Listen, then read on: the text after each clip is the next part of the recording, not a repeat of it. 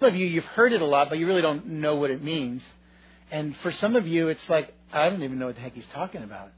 And I just want to encourage you with the reality that here's the promise of Jesus. When 2 or 3 people gather in His name, He's right there among them. And that's us.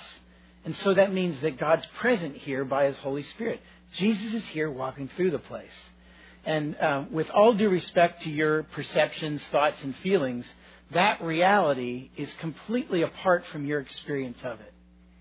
So you might be sitting here this morning and having no sense of God's presence. I love you, but I don't care. Because God is here. And whether you feel it or not, He's working. He's speaking to you right now. There's an invitation that God's extending to you right now. So I just encourage you, whatever state you feel like you're in right now, to continue to open your spirit to what God's doing, because He's present here. And every time He's present, He speaks and He acts. Like Jesus never comes in as a wallflower to a congregation. He never just stands back and let's see what's going to go on. He's never insecure, right? He's perfectly secure in who He is. So right now, in our presence, He's here. And He's speaking, He's inviting, He's calling you. In some cases, He's convicting you, and He's acting. So that's a good thing, right? Amen. Just go ahead and just say amen. All right. Okay. Then before, I do have a message for this morning. I think something God's put on my heart to give out. But before that, I think there might be other things that God wants to say, and possibly through you. So I feel like the Lord said this morning, just open it up for a brief time of testimony. If in particular, here's where I'm headed this morning. We're headed together. I'm going to talk about cooperating with God. You've heard me say a lot of times, and I stole it from another pastor, that in our lives as Christians, there's God's part and there's our part, right? We can't do His part, and He won't do our part. So what I'd like to hear this morning, if you've got any brief testimony of the way that you've cooperated with God in this last week, something where you saw God clearly moved doing His part, but in which you had a part by responding to His call. You did your part, God did His part, and the cooperation ended in praise to God. Does that kind of make a little bit of sense, maybe? Okay. So if anyone's got the boldness, I'm going to ask you to come right up front, speak into this powerful mic, and just share a testimony of how you cooperated with God. When I was in college, I was the MC for a Christian group, and they put me in charge of the singing and sharing part. I wasn't so good at the singing part. I just kind of mouthed the words, lip sync. But the sharing part, I always had to introduce. And so if you don't know the ABCs of sharing a testimony, it's be audible, be brief, and be Christ-centered. My personal favorite were the 5 Bs. Be brave, be brief, baby, be brief. So with that in mind, anybody want to come forward? Testimony of how you cooperated with God. Yes. Say your name in case I don't know it, Sarah. Just wanted to prove I did. I'm Sarah Carpenter. And just this morning, every time we sing this song, thanks for Clay for leading us in the one we're singing about Jesus has conquered the grave. Starting about 2 years ago, I walked through a place of a lot of hopelessness and fear. And I had believed the lies of the enemy to stay in that because that was more comfortable than whatever hope and new life Christ was bringing. So the cooperation part came when I started what Nancy talked about last week, thanking God for the situation I was in, even though I hated it, even though it felt like death, because it was, and I was believing that part of it. That once I started thanking the Lord and cooperating with Him, I could see where He was leading me to a place of new life and a place of new beginning. And the reason why I love the song that we sang is because Jesus did conquer the grave, and that was a actual, we can go back to the place where that cave was that He came out of, but that also means that any place that we're experiencing death in our lives, that Jesus has already conquered that, and it just, He's inviting us to say, yes, Lord, I claim that You have conquered this. Show me my way out of it, because I don't want to be in here anymore. It is dark and stinky, and that's it. Yeah, great. Thank you. Thanks. That's wonderful. Yeah. Hi, I'm Farron. I've had an interesting week with cooperating with God. He's been keeping me outside all week. even though I want to be inside in the air conditioning, but I just said, you know what, this is for you. It's not about me. But I had a chance to visit Broad Ripple. If you ever heard of the kids in Broad Ripple who are homeless kids, we were actually visiting them this week, and was able to just talk to a young guy who basically has been told many lies, just saying how he's worthless and he's not better than me. I'm just saying that he can't pray because he's not worth these prayers. And it was nice to just minister to him, to just let him know that he is worth. God loves him just as much as he loves me, and just to have him to be aware of lies that the enemy tells you about, saying that you can't pray for someone else, even if you're in this position. But just keep your head up and just be aware of these lies that the enemy will tell you. But after the time that I spoke with him, he heard another lie, and I pointed that lie out to him that said, that's another lie from the enemy, and he just wants to keep you down with him. And he was just like, thank you, I never thought about that. And I'm just aware now of just the lies that I've been told. It's just saying that I'm not worthless because, I'm homeless. And I said, don't ever think that, because, that's a lie, because God loves you just as much as he loves anyone else. Mm-hmm. And just keep your eyes up and your heart open, and there is nothing that God can't do for you. Just believe. And that was a blessing for me this entire week. Thank you. That's great. Thanks, man. Just hearing Farron share, it's moving for me, because I didn't ask if I could do this. Oh well. But where Farron is sitting right now, I met Farron a few years back. He was sitting right there, and he came into this church distraught. Distraught, and we were just trying to be, a couple of us just trying to be with Farron in just some issues in his life, and he was crying, and I remember in the middle of that, I'm thinking, I'm a pastor, I got to do something here, like fix this, So I say to him, do you know God? And Farron, I don't know if you remember this, you looked at me and said, no, I don't know God. What are you doing? I'm in trouble here, And yet, our mission as a church is to encounter the love and power of God and then give it away to the world. And what happened in Farron's life, not through my question, but through the love of many people and the power of the Holy Spirit, is he encountered the love and power of God. And you know what he's doing? He's giving it away. He's giving it away to homeless kids in Broad Ripple. He gives it away here in this church. He's giving it away to his family, and that makes me really happy. Thanks. Okay. Anybody else? Okay. Judy. I'm Judy Gilbert. For quite some time, I've been serving in a church, either here or somewhere else, and I've known that a lot of it has been to gain acceptance, gain relationship, and I got kind of angry about it not too long ago, a few years ago maybe, and just was like, if all people want from me is service, then I don't want them. And so I just began just being in that state, and then God's brought me here recently to going, then why are you doing it? And then stop. And I know it's God. Then stop. And so I did, and I just started stopping, and I felt a lot of guilt, where it was like, I'm not doing it. I'm not going to do it anymore. And he's just bringing me to a place of liking myself and loving him more and loving people more. So just this week, you said just this week, countless things, day after day. I got back from vacation, and I said, I don't have anything to do, nothing to do. And my week has been full of service to people, and it's been so joyful. And it's like just gaining who I am, my identity, and out of that I will serve, but I'm not going to serve to get my identity. So that's good. That's good. Thanks, Judy.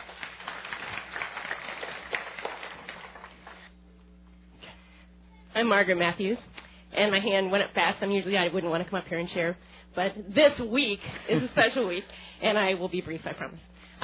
This week, a bunch of us were downtown at Response Church doing a VBS. Raise your hand if you were there. There's a bunch of us here. Yay! I love you people.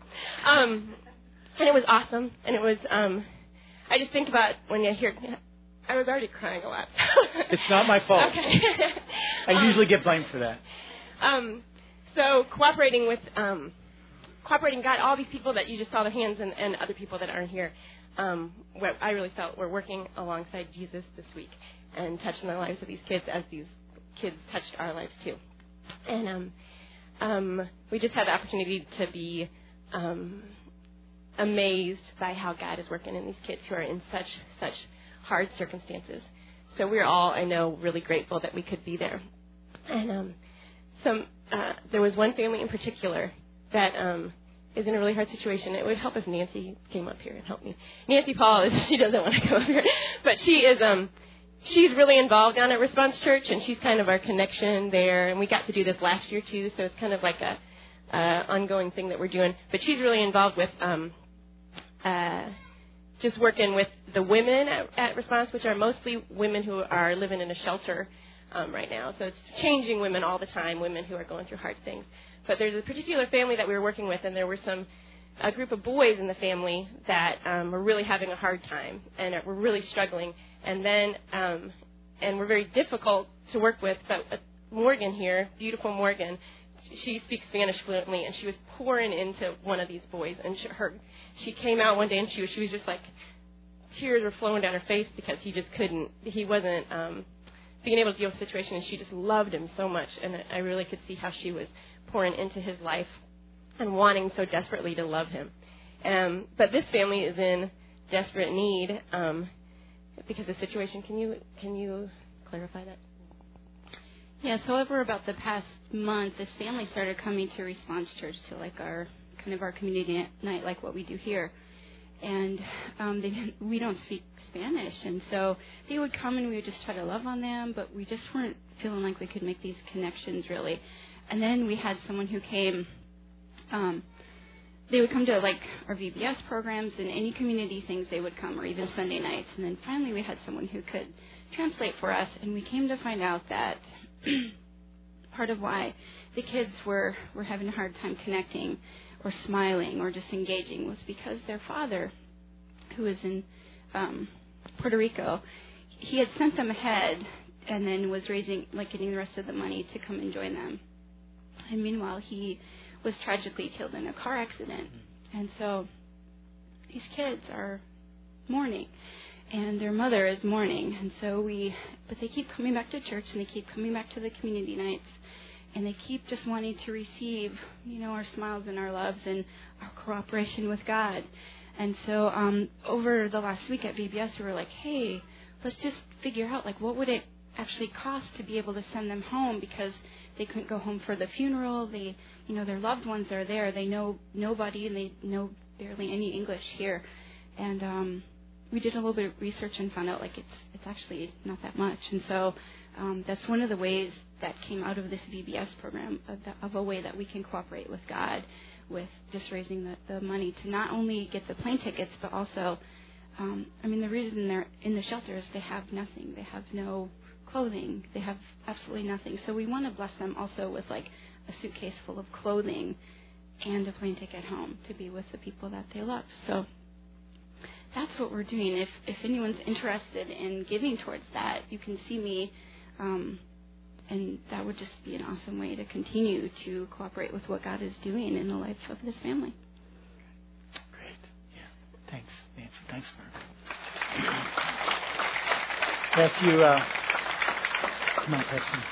If you feel moved by God to be a part of that, then talk to Margaret or Nancy afterwards. Thanks for sharing, you guys. Yeah. All right. So yesterday, what's your name, Preston? I'm Preston.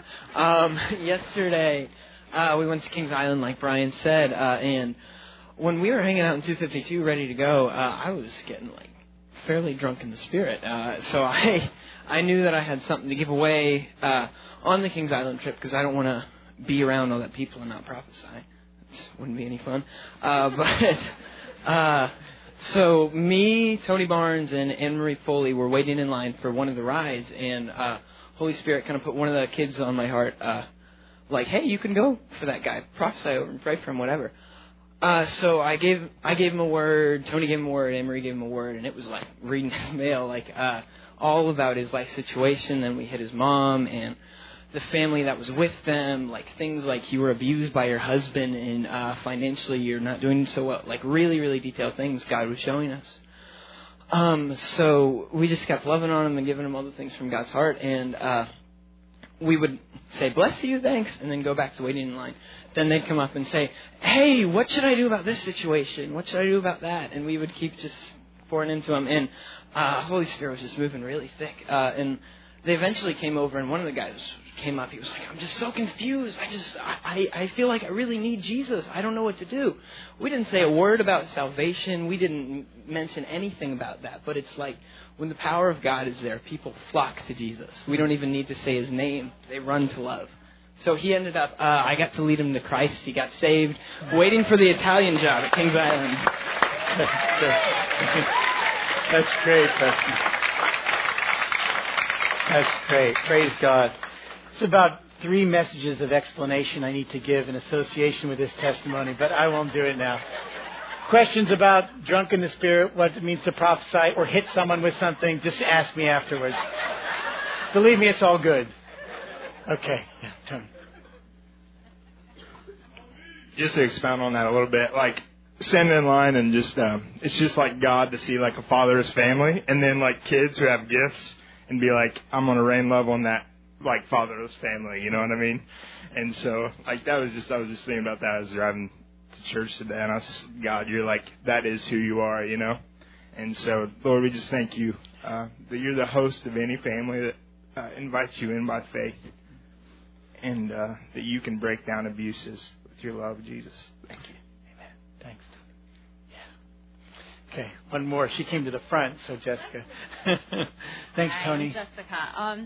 Hi, Jessica. My heart is so touched. I've never volunteered with the youth students, and yesterday was my first time. I have younger kids, and I got the honor to go to Kings Island with these kids. And God is putting something in my heart. These kids are amazing, and my mom's in town, and I haven't been able to stop talking about just the presence in these guys. They're going to change the world, and I'm just so excited and honored to be a part of it. I saw Robbie today. I'm like, sign me up. I am ready to help these guys. So God's doing something. I'm excited. Great. Thanks, Jessica. That's good. Well, you can have any of those sermons you like. Take those home. Those are good. That's great. Thank you for those of you who shared your willingness to do that. Let's pray for a minute.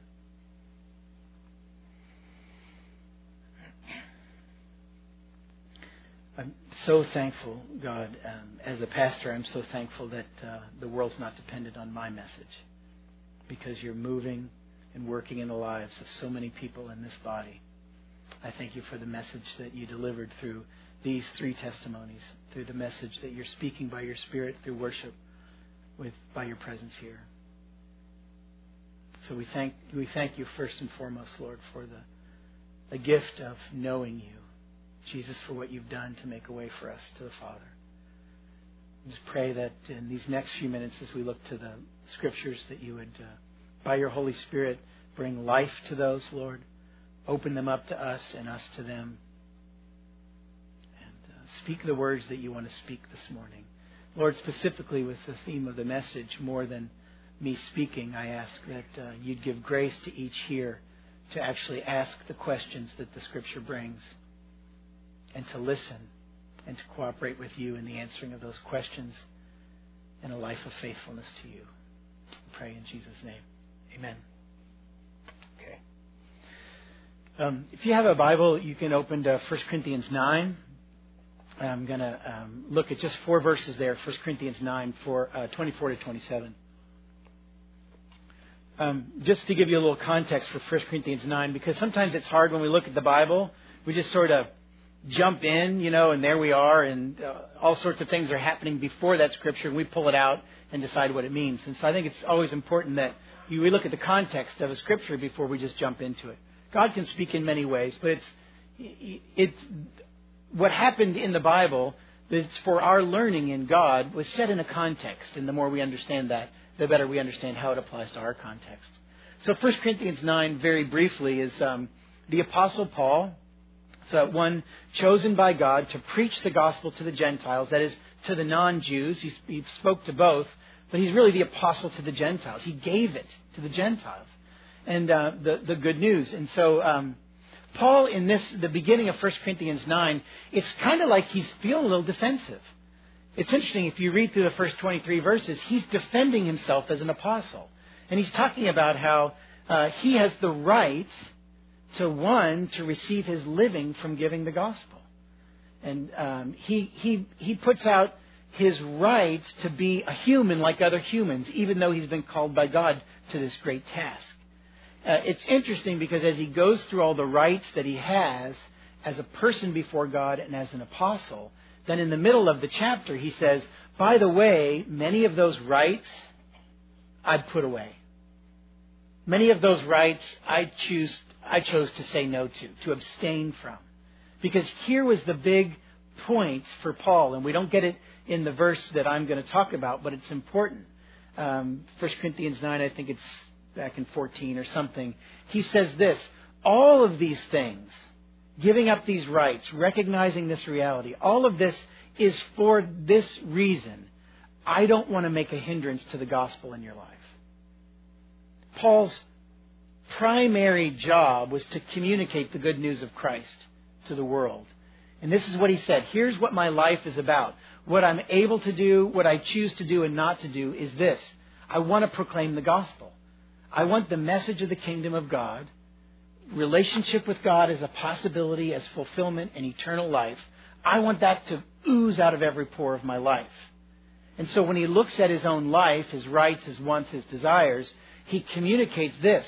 I don't want anything to hinder the gospel. I don't want anything to get in the way of this good news going through my life to be good news to others. Like Farron, the good news in him becoming good news to others. So this is what Paul's talking about in 1 Corinthians 9. It's just an interesting thing. You see him on the defense, like clearly people were attacking him in some way. Like, who do you think you are? And here he was walking around with the call from God. Anybody ever feel a little bit attacked for who you are in God? People like sort of who do you think you are? You're in the workplace and you say something about God and you kind of get this holier than thou thing, There's a part of being the good news to the world. Sometimes the world doesn't want good news. Sometimes they'd be rather stay in their bad news. That's a different message, I suppose. Paul's desire is that all he does, who he is, how he acts and lives is for this purpose. The gospel goes forward.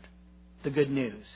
So he trains himself in order to be a vessel that would allow the good news to go through him. So that's how we get to this passage in 1 Corinthians 9, 24 to 27. The whole first 23 verses are really about Paul. Like, I did this, and I know this, and don't you realize this, and all of this. And then in 24, he turns. And it's like, now that he's defended himself, he's kind of set the record straight, he gives an exhortation to the Corinthians. As he's been thinking about his life, he basically says to the Corinthians, now would you consider your life? Is there something in your life that's hindering the gospel? Have you grabbed hold of that for which God has grabbed hold of you? What will it look like to organize your life around faithfulness to God and His call on you? That's really the push, I think, in 1 Corinthians 9, 24 to 27. So, it's a big intro here. But I want to give you one other piece. As a pastor, I feel like I wear a lot of hats. Sometimes I'm a leader guy. Sometimes I'm a listener. Sometimes I'm a shepherd. Sometimes I'm a teacher. This morning, and I've said this to you before, this morning, I think my major role is priest. And this is how I view the job of a priest. A priest talks to God on behalf of people, and a priest talks to people on behalf of God. So that's really what I want to do this morning. It's kind of like I want to do this. I want to say, hey, God, here's your people. Hey, people, here's your God. And I want the two of you to get together, because there's not a lot of teaching principle type stuff in what I'm going to say in the next 10 minutes or 20 or 50. I'm going to pose questions that I think the Scripture brings up, and I'm going to say, you know what? This is a great question. You should really talk to God about this. Because God loves it when the deep questions of our heart come, because He gets to speak to them. So that's the goal this morning, is that, and I'd encourage you, take out the pen in the seat, get something to write on, and write down the questions. Just write down the questions. And let the questions of this passage be the content of your walk with God, your journey with Jesus this next week. I dare you, okay? I dare you to do that. Maybe we'll have a testimony time next week. But don't do it for the testimony. Okay. All right. 1 Corinthians 9, 24 to 27. Let's read it. This is the Word of God. Paul says, "Do you not know that those who run in a race all run, but only one receives the prize? Run in such a way that you may win." It's a direct exhortation. Run in such a way that you may win. "Everyone who competes in the games exercises self-control in all things. They then do it to receive a perishable wreath, but we an imperishable." Is there more? Yeah. "Therefore, I run in such a way as not without aim. I box in such a way as not beating the air, but I discipline my body and make it my slave, so that after I've preached to others, I myself will not be disqualified." I mean, the big picture here is Paul saying, all that stuff I said before this, I really want to do it. I don't want to just talk about the gospel. I want to live the gospel. I don't want to just say all the truths. I want the truths to transform me. I want to be the person on the outside that I claim to be with my words. Paul's saying, I want to live a life of integrity. What I say and what I do, they're supposed to be the same thing. There's Jim, can you help me with some South African thing? I'm in a group of pastors, and they talk about this, the message and the messenger need to be one and the same. Is that right? Did I kind of get it? Isn't that what we desire for our lives? That the message that we bring and the messenger, what we carry it in, is the same. I mean, that in itself is a goal for life, that we would walk in integrity, and there's such peace in it. If you've been in that spot where you just realize, man, I'm living it, I'm doing it, you realize, there's peace. And when you're not, you realize what? Not condemnation, not guilt, not shame. No, conviction. Conviction is the Holy Spirit's work in you, just saying, a tad off here, a tad off here. Recalibrate, redirect. Live in line with what you say and know is true. So 1 Corinthians 9, 24. I'm just going to go verse by verse, and I'm going to ask the questions. I'll make some comments, but mainly I want to ask the questions. So Paul says in 24, "Do you not know that those who run in a race all run, but only one receives the prize?" Paul's talking about the games in the Colosseum. He's talking about all these people in Corinth had seen runners. They'd seen competitions, like we've seen football and track and all that, and the Olympic Games. They've seen it. So the image is this. Everybody runs, but just in this instance, one wins. One gets the ultimate prize. Here's the question that comes up from that for me, that you take to God. What's the prize? Have you ever gone to the Lord and just said, "God, what's the prize?" To Judy's point, why am I doing all of this? What is this all about? What's the goal of my life? What am I really looking for?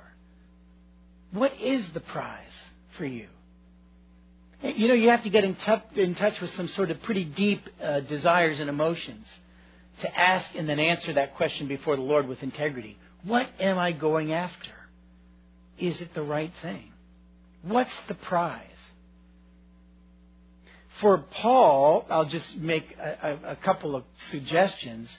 For Paul, I don't think the prize was how many souls he's going to win, how many books he's going to write, how many statues of him in various cities, his speaking tour. No. Status, acclaim was really not a big deal for Paul. He was a human. He spent 23 chapters defending himself, kind of like us. But the goal wasn't that all would like him. The goal was, I think, one particular thing: faithfulness to the call of God on his life. So I don't want to say necessarily that the prize is the same for everyone. In the big picture, the prize is the same. Faithfulness to God. That's what we're going after. The reward of faithfulness is intimacy with God. Nothing more valuable than that. But the way we get there is very different. Every single person in this room, there's about 100 of us, has a different call of God on their lives. So faithfulness for us looks different, right? Faithfulness for me looks different than faithfulness for Nancy. Praise God, because she's in college and I don't want to go back. Faithfulness looks different. So what's the prize you're after? Do you know the call of God on your life? For the now. I'm not saying you've got to have it figured out for the next 80 years. Do you know the call of God on your life? If you don't know the call of God on your life, what constitutes faithfulness? How can you go after it? I think the call can change, it can mold, it can mutate. The call of God on my life, from when I first came to Christ at 16 years old to now at 40-some years old, 47, I'm not ashamed. It's changed a little bit, but the deep core really hasn't. There's a call of God on each and every one of us. Will you go to God this week and say, God, I want to know your call on my life? Because the prize for me, the finish line, is faithfulness to that. What's your prize? What's the call of God look like for you? The general call and the specific call of God. If you don't know what you're running for, how are you going to find it? You know, there's the comment, or the sort of, maybe you see it on posters or something. If you aim at nothing, you're guaranteed to hit it every time. There's got to be some goal in your life. Not to sort of measure yourself by, are you good enough? But something that you're going after. One of my kids is training for a marathon right now. Why? I have no idea. But it's a goal. And that goal has significant impact on their lives. Day after day after day, I see it. Because they know what they're going after. And it has huge impact. And you know what? That desire moves discipline. That's just a truth you ought to run away with. Desire is what moves discipline. We look for discipline in our lives in whatever area, physical, emotional, spiritual, however the thing is. But what really moves discipline is desire. That's why I'm saying go down deep. God, what's the call that you have on my life? How am I going to live in accordance with the truest part of who I've been made to be? And that takes some honest soul searching. You've got to go down deep. What's the prize? Still in 24, he says, run in such a way that you may win. Here's my question to you. What does it mean to win for you? We're in this big race, right? Faithfulness to the call of God on our lives. But we have different races. We're not running all the same race. What it means to win for Bruce is different than for me.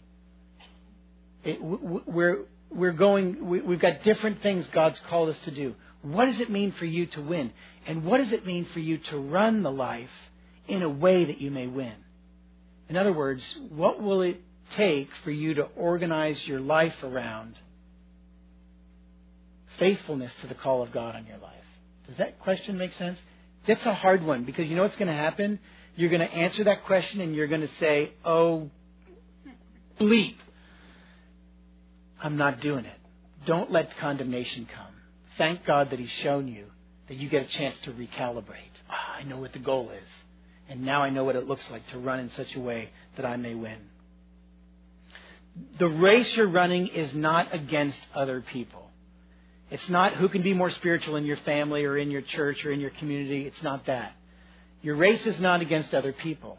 And I would venture to say your race is not even against yourself. I mean, some of us, you want to, if you're training athletically, you want to get your personal best, right? You want to get better and better and better. It's all fine. But the journey of following Jesus isn't a race against others or even against ourselves. There's only one enemy in the Christian life. I don't like to talk about him much, but he's out there. Satan, the devil. His desire, because he sees the destiny for which you're made as a child of God. He sees it. He knows your potential. He's not omniscient, but he's been around long enough to say, Molly, oh my gosh, she's a serious threat to the kingdom of evil. When she grabs a hold of her destiny, oh my gosh, all heaven's going to break loose. And so the enemy comes against us. The enemy comes hard. And what's his goal? distract, dissuade, push away, tempt, hinder. Anything to keep us from that one prize, that goal. Faithfulness to the call of God on our lives. Overwork, working for the wrong reason, laziness, pick your thing. God will show you.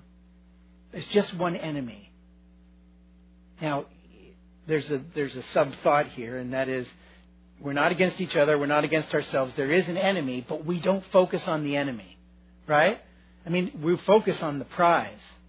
Anybody seen my favorite movie? You don't know what it is, do you? Chariots of Fire? Let's do this, okay?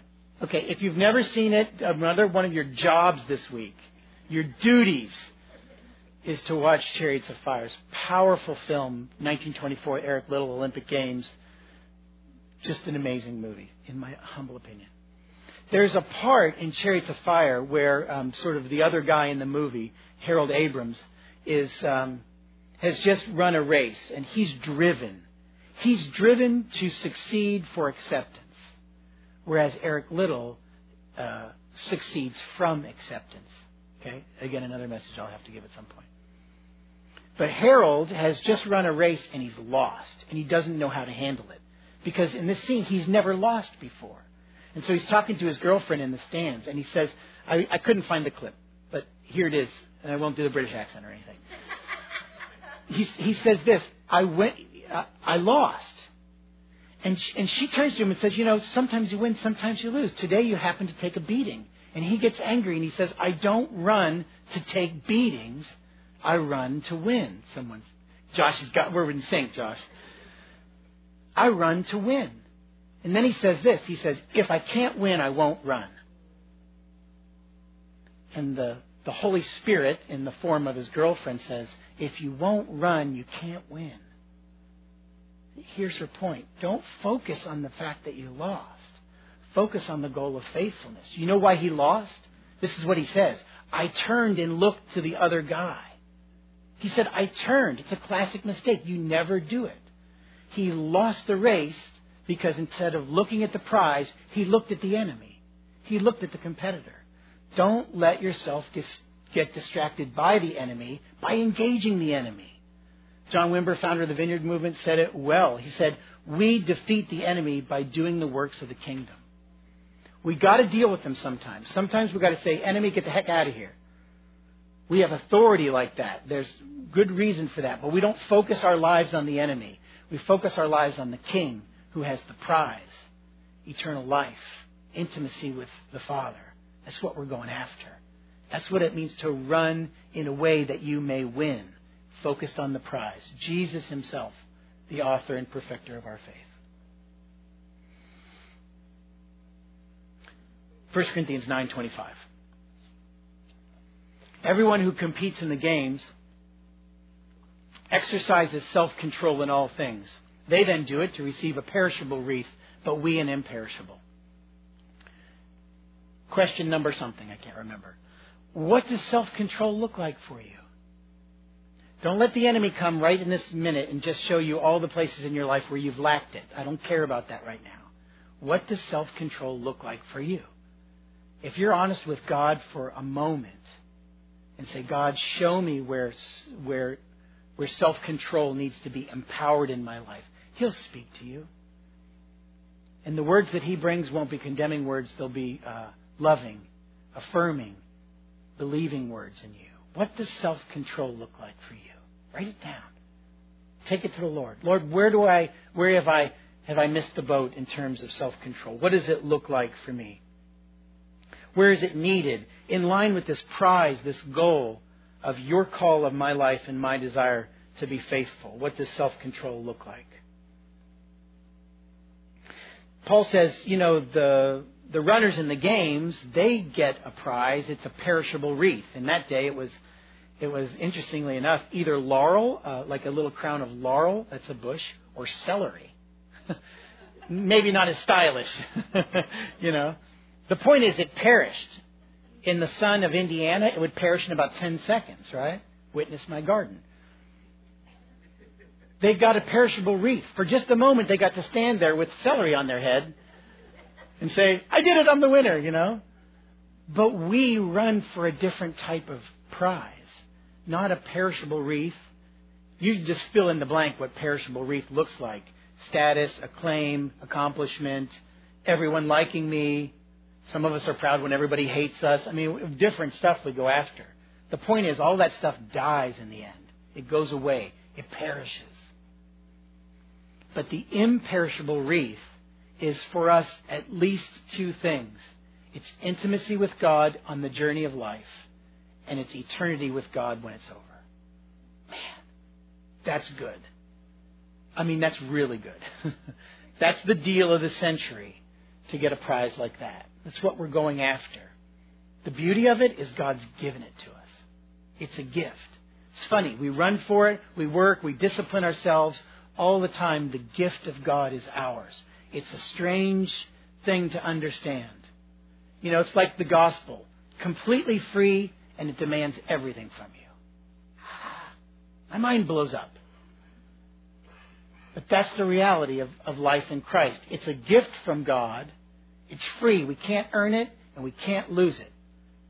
And at the same time, the demand of Jesus is, give me everything. You want all that God has to give. All He asks in exchange is everything that He's given you. That's all. It's pretty easy. No, it's simple. It's simple. It's not easy. That's the journey of life. The perishable and the imperishable wreath. I wonder if you live with an understanding that right now counts forever. Right now counts forever. Now, for some of us, we're like, we're the perfectionists. That's what I'm looking for. Like me. Right now counts forever, and all of a sudden we'll just militate on every single second. Did I do it perfectly? Did I do it perfectly? No, I'm not talking about that. I'm just saying, in the grand scheme of things, every moment counts. So when you're taking a decision, when you're making an action, when you're considering something, how about a question that runs around in your soul like this? Would the person that I'm becoming do this? Would the person that I know God has called me to be in the depths of my being make this decision? Go down this road. And let that be like a gauge for you. Not a condemnation, but an invitation into living in tune with who God's called you to be. I think it's a good question. I mean, I made it up, so. Would the person that I'm becoming do this? Man, how would that change the way you go through your life? No matter what the area. And you just ask God at that point, when God says yes, you go at it with gusto. When He says no, then you say, okay, I guess I'll live in line with who I am and am becoming, rather than who the enemy wants me to be. And it's one of those places like Judy talked about and Farron talked about, where the lie gets broken by God in cooperation with us. Self-control is a gift of the Spirit. Okay? Fruit of the Spirit is Galatians 5.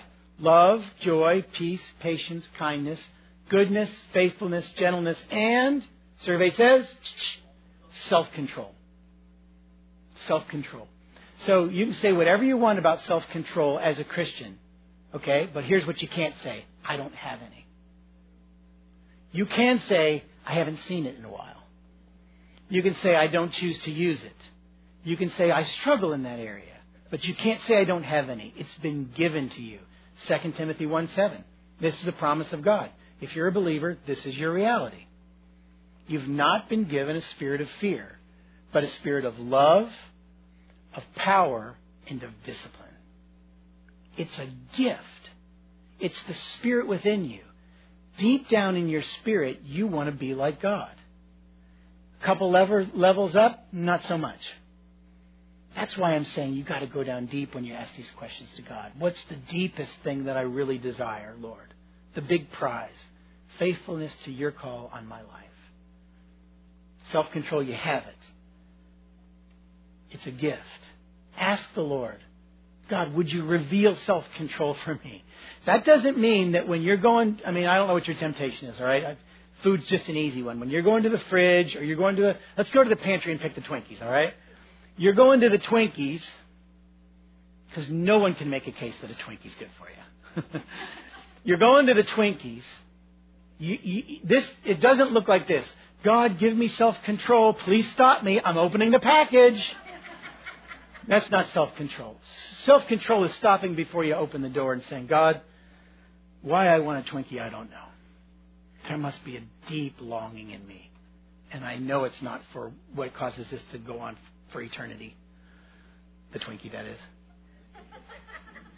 No, there's something deep. Now, God, expose it. Would you let me know? What am I really looking for? I'm not looking for a Twinkie. I'm looking for something. That's where you invite God to give you the gift of self-control.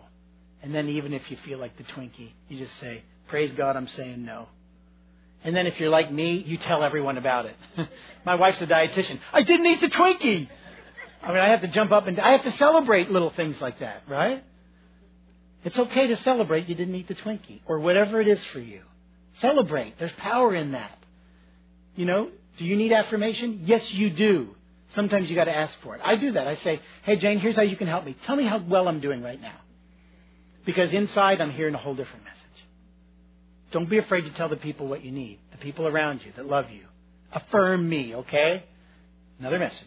We'll get to that one. Okay, I got to move here. 1 Corinthians 9:26. I wonder what that says. But discipline, I discipline my body and I make it my slave so that after I've preached to others, I myself will not be disqualified. Paul says this, I discipline my body and I make it my slave. So that after did we miss something? Can you go backwards? Yeah, that's the one I want to do. Therefore, I run in such a way as not without aim. I box in such a way as not beating the air. You better ask God this question. Is there a place in my life where I run without aim? Am I mindlessly doing things in my life, maybe my whole life mindlessly, without the prize, the goal, faithfulness to the call of God on my life, without that in view? I'm looking at people right now, I won't point them out, but I'm looking at people right now who I know in these recent years have realigned their lives once they realized the call of God on their lives. Radical changes, job changes, income changes, relational changes, because they realized the big prize. I want to be faithful to God's call on me. And I'm running aimlessly. I'm just living out the scripts that everyone else in my life has written for me. How about we stop that? How about we walk out not the roles that others want us to play, but the script that God has declared for us? True identity in Christ. It'll cost a lot.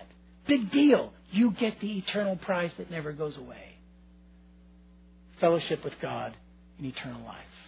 What does it mean to run without aim for you? Talk to God about that. What does it mean to box the air? I'm just going to embarrass myself now, all right? But about once every 3 months, I do P90X for a day, all right? P90X is a workout thing, all right? I did it for a while. It was good. Not so much anymore. Yesterday, though, I went back, and I chose the easiest day. If you've ever done P90X, Saturdays is Kenpo, okay? Different than Ken Nunn. He's an attorney. This is Kenpo. Kenpo is basically this. It's 50 minutes of pretending to fight, all right? And actually it feels good because he's telling you all these moves and you're feeling really good, you know? You feel like if someone came in the door, you could knock them flat. Here's the reality. You can't. You're beating the air. I mean, I have to recognize this, that when I finish a workout like that, you know, I think I've been jabbing and crossing and uppercutting, you know, all these pretend enemies. But guess what? There's nobody in the room. I've never been in a street fight, but my guess is it's a little different when someone's punching back. So, is there a way or a place in your life where you box as beating the air? Now, there's nothing wrong with kind of limbering up in your spiritual life, kind of getting ready. You know, sometimes you got to go through the motions to understand. But if you've never taken your spiritual life out into the ring, you're just beating the air. And it's doing no good. So here's my point. Where are you taking risk right now that requires trust in God? What are you doing right now in your life that if God doesn't show up, you fail? I don't like this one, okay? But here's the fact. There's a surprising key to victory in life. And it's the word failure. You know, in I've said it before, when you're trying to build muscle, they say that when you're working out hard and you're looking for bulk and strength, the most powerful repetition with those weights is the one you can't do. It's the last one where you're getting all the way there, and you know what's happening? Muscles are ripping. Pain is flowing. You know what? And then you fail. You can't do it. That's the one that makes you stronger for the next time. What are you doing right now in your life that if God doesn't show up, it's utter failure? Have you failed in the last month, year? I mean, failed. You might want to slice this one out of the CD because I don't know if what I'm going to say is true, but I have a sense. Consider the possibility that if you're not failing, you're not really trusting God. I mean, if you're not out there in the place where you're failing, like tried it, it didn't work, then what you're really doing is living a life completely under your control, right? You know what to do, you know how to do it, you know it's going to work, guaranteed. Where's the trust? Where does God have to show up? Is it possible that in some of our lives, God's been gone for a long time and we just haven't noticed yet? I'm just going to ask you to stop. Wait, God, is there some place where I'm just beating the air? I feel so good about myself because I'm going through the motions, but the enemy's not getting any licks. I'm not doing any damage to his kingdom. I'm not building any muscle because I'm not failing. Why don't you stand up with me? We'll get ready for communion. This is what I'm asking you to do. It's not in obedience to me. You're free, okay, but I'm challenging you. Let these questions be the content, the subject of your walk with God this week. Just jot those questions down. If you want notes from this message, I got a few. I'll send them to you by email. I'll post them on the website. They're on the website. You can listen to the messages, and I'll post the questions there so you can see them. And you just take these to the Lord and let God speak. Don't be afraid to let God speak. When He speaks, it's always for your good. Not always for your immediate pleasure, but always for your good. And if you're here this morning and you've never encountered Jesus as your Savior, as the one who comes and brings you into fellowship with God and promises eternal life to you, then there's one more question for you this morning. Have you entered the race? Have you registered for life with Jesus? Have you signed on?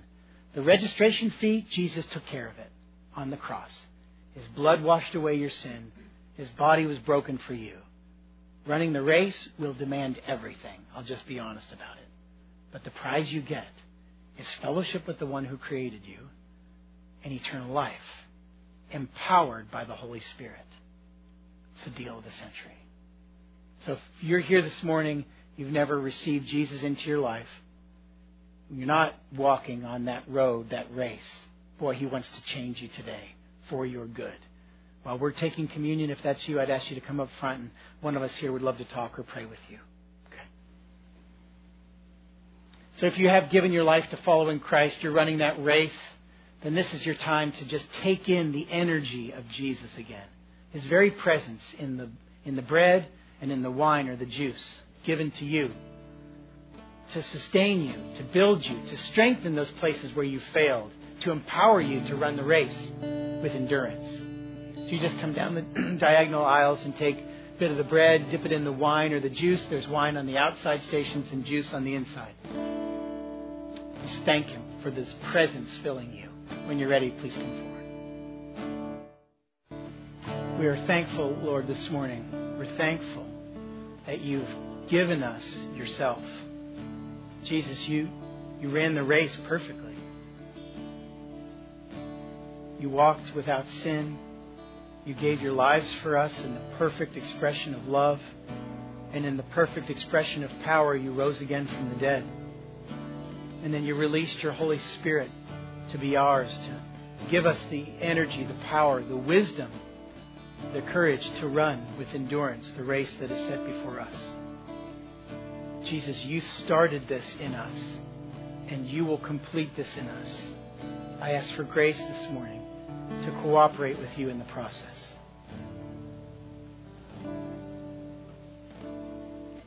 In Jesus' name, amen. I told you one of my children's training for a marathon. Don't walk out this morning under the false assumption that you now have to run a marathon in the spiritual life. This particular child was nice enough to give me a little training regimen too, but the end of it was not 26 miles. He just gave me what I was able to do, a little. Ask the Lord for that.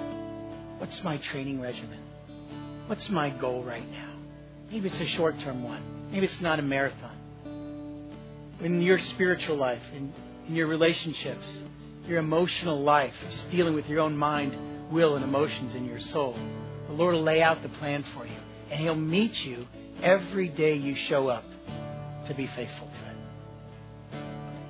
We'll have a ministry team come forward, and we would love to pray for you this morning. If you'd like prayer for these issues or anything related to your life, body, mind, spirit, we'll pray for you.